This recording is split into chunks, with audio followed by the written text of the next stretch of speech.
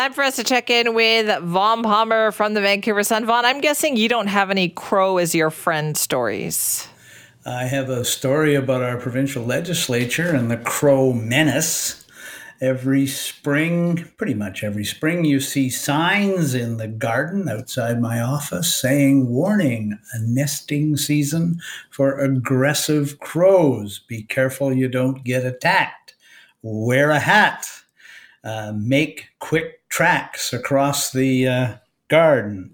Don't do anything threatening, because every year there are crow attacks. They pass their aggression on from generation to generation. We had a bit of a laugh, Simi, when an expert on crows told the local newspaper that, the reason crows attack people, especially bald heads and light-colored hair, is because they mistake you for weasels.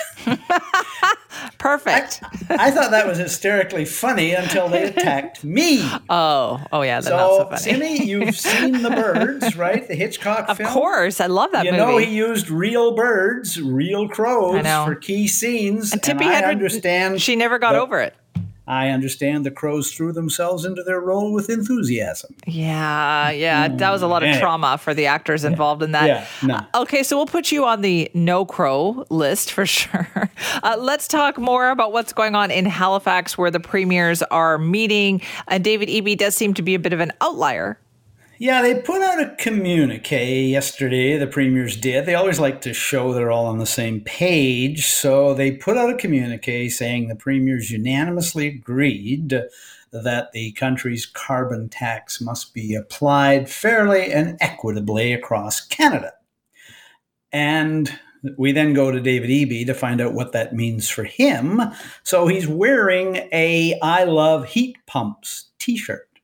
And he says that he agrees that the federal government's subsidies for heat pumps, which were tailored to the Atlantic provinces, should be available right across Canada. So that has him speaking on the same position as the other premiers. However, significant break with the other premiers on the effectiveness of the carbon tax and whether or not it should be applied to home heating fuel. As you know, Simi, the feds have given provinces that are part of the federal tax regimen, they're giving them a 3-year holiday from tax on home heating oil, but not natural gas and not propane, which is kind of perverse since the dirtiest of those three fuels is home heating oil. But anyway, they've done it. Eby doesn't support doing that with BC's carbon tax. He says that the carbon tax is effective out here, and he says the cost of paying the carbon tax is a lot less than what British Columbians have paid in climate change damage over the last few years, including flooding and forest fires. So he doesn't support it. He's an outlier. I think it's going to be a political challenge for him. I think the public is of the view that we do need some relief. They do need some relief from the carbon tax, especially people who live in places with winter, which is a significant part of British Columbia as well. And they want the relief on natural gas because here in British Columbia, that's the fuel we use mostly, not home heating oil. Right. He made quite the statement with that T-shirt too. Yeah, no, the T-shirt, look, the heat pump thing is a popular stand. And on that one, the premier is absolutely right that BC should get the same incentives as other provinces, and talks are underway between the province and the federal government to make that happen. So I think that'll be forthcoming. Although, I was struck by something the Premier of Alberta, Danielle Smith, said yesterday, which is if you're in places with really cold climates, like Alberta, heat pumps don't work all that well. She says when it's 35 below, forget it. Your heat pump is not going to do it. And I've heard that from British Columbians in the north and the interior of the province that, it's all very well for you folks down there in the southwest with your tropical climate, but where it gets really cold, again, heat pumps are not the answer. And, I think the premier is probably not thinking of all British Columbians. He's thinking of the ones where heat pumps are a pretty good idea. We are back with Vaughn Palmer from the Vancouver Sun this morning, and more on what Premier David Eby has had to say in recent days. He's in Halifax for a meeting of all the premiers across the country, but still talking as well about this Randall Hopley case, Vaughn. Yeah, so on Sunday morning, the Premier did his first availability from Halifax, a phone in, and Richard Zussman, the Global, our colleague there, asked the Premier about the Hopley case. Hopley had already disappeared at that point, hadn't returned to his halfway house. And the Premier said, he shared the dismay of many British Columbians that such a person could be loose, a convicted child abductor, a child sex offender, violated his conditions and hadn't returned to his halfway house. The Premier blamed the parole board. He said to the parole board, he needed an explanation from the parole board how this happened. We all reported the Premier saying it. He's the Premier. He was an Attorney General, and he is a lawyer. So, it's not always a great idea to assume a Premier knows what he's talking about, but in this case, we did. And yesterday, I don't know if your news organization got the note, but Vancouver Sun, we got a note from the parole board saying, don't blame us. We didn't do this. So the parole board said, look, here's what happened. Hopley had served his sentence. And after he'd served his 6 years, he was under a long-term order that set conditions. He's supposed to go to a halfway house. He's supposed to stay away from children. He's supposed to respect a curfew. And that's the order he was under. But parole board said, we don't issue that order. When the sentence is completed, some offenders are subject to a long-term order, but that's imposed by the courts. It's monitored by the Federal Corrections Service. When there are allegations that it has been violated, it's up to the Crown Prosecution Service to go after the person, haul them into court, and try to get their conditions revoked.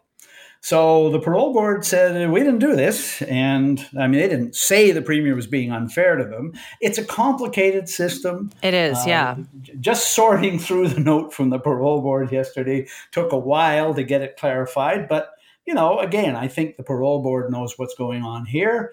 And near as I can determine from the way it works, there certainly are unanswered questions here. And I think opposition BC United MLA Eleanor Sturko got it right when she said that the government should do, in this case, what it did in the Chinatown stabbing case, which is get an independent review of how this happened, why, for example, Hopley didn't have his bail and freedom revoked after he was charged with violating the conditions. Right. So my understanding is, I've been trying to figure this out too, is that the Crown Counsel, according to the Attorney General, did ask for some conditions, but it was the judge who said, no, this is what we're going to do. Yes. So that's Attorney General Nikki Sharma did come out yesterday after the opposition spoke on this and said, okay, this much we do know. And that is that the Crown Prosecutor. So what happens is that Hopley is accused, found to be operating a computer in a library near children. And that is alleged to have happened, and that's what he's accused of violating, the long-term conditions. And he goes into court in February. The alleged violation occurs in January, goes into court in February. Attorney General says the Crown Prosecutor did argue with the court that because of the seriousness of the situation and the allegations that Hopley should be denied bail. The court didn't agree. And that happens a lot in British Columbia. It's the source of enormous frustration to the Eby government. And the Premier, Attorney General, both say, hey, this is why we need bail reform in Canada. Well, they're right about us needing bail reform, but here's the problem. The bail reform legislation, Simi, that's before Parliament, would not necessarily have captured Hopley.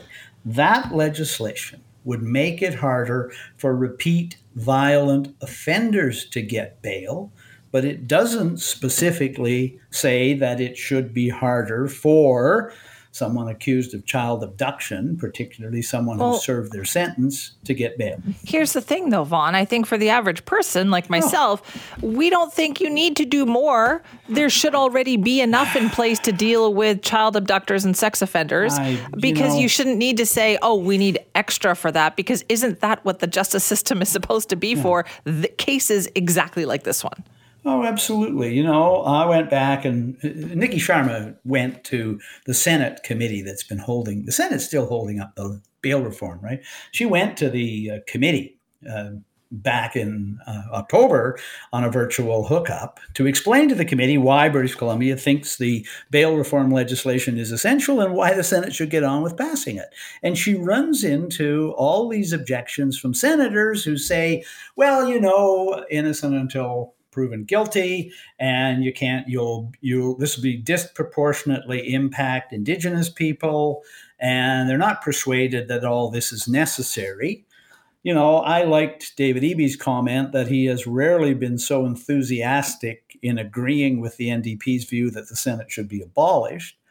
The thing you have to say is the bail reform legislation before the Senate, which is still held up there, wouldn't even deal with this case probably, but we still need it. And I think you're right, Simi, that the public mood is overwhelmingly that this slapping on the wrist for some offenders has got to stop. Yeah, I think for us, it's don't quibble about what this was supposed to happen here. This was supposed to happen here. The overall justice system is designed to protect us from people exactly like this: child abductors, sex offenders.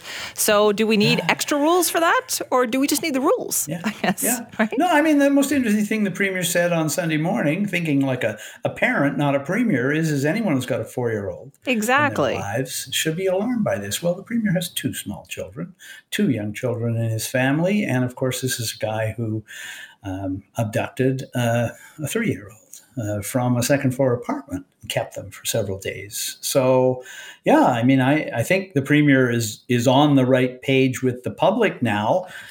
It'd be interesting to see a debate between David Eby of today and the one that was an activist lawyer back before he came into politics. But, okay, so he's reformed. I say he's on the same page as the public now, and that's a good thing.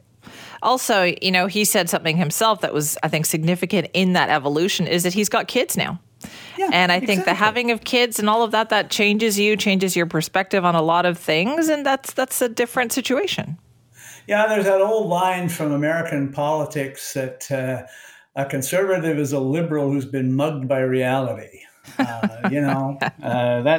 There's probably a variation on that for this day and age. But no, you're right, Simi. The people that have been bombarding the Canadian Senate with, including the Civil Liberties Association, saying, do not do this bail reform thing. It's going to put the country on the wrong track. They do not speak for the public. Increasingly, I think the Premier of British Columbia is on the same page as the public on this issue, and I think that's a good thing. Yes, and we will see what happens with this. Savon, thank you. Bye-bye, Simi.